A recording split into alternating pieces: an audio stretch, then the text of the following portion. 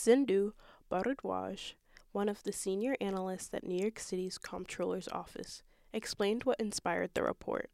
Over the last few months, we'd been hearing a lot of anecdotal reports about Citi Bike service. A lot of riders were reporting issues with the system, and we were interested in examining whether there were systemic issues with the service Citi Bike was providing.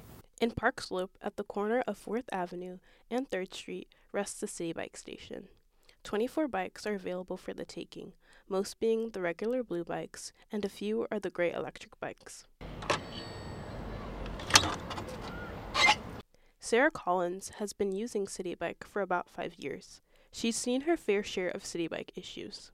This morning I had a flat tire, so I have to put it back and then get another bike. In any rack of e-bikes, there'll be at least one with a maintenance problem.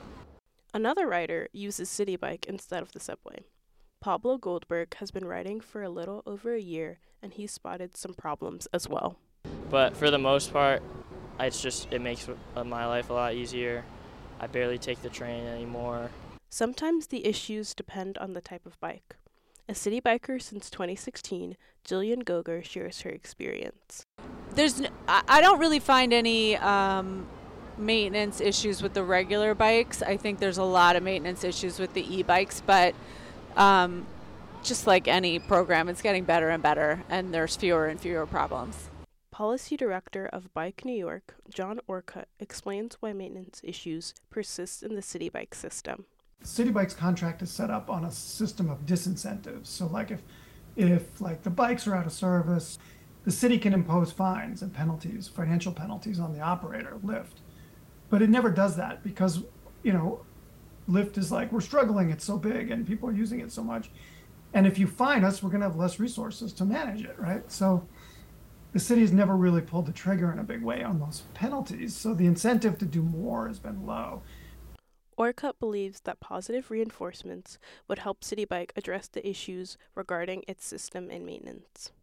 Let's put more city support into, price support for lower income categories of riders if they start meeting these benchmarks. And I like that because it's a way to put more resources into a system that's clearly struggling with growth and scale and having a set of penalties that look good on paper but never get used. I reached out to Citi Bike for comment, but they did not respond before the publishing deadline.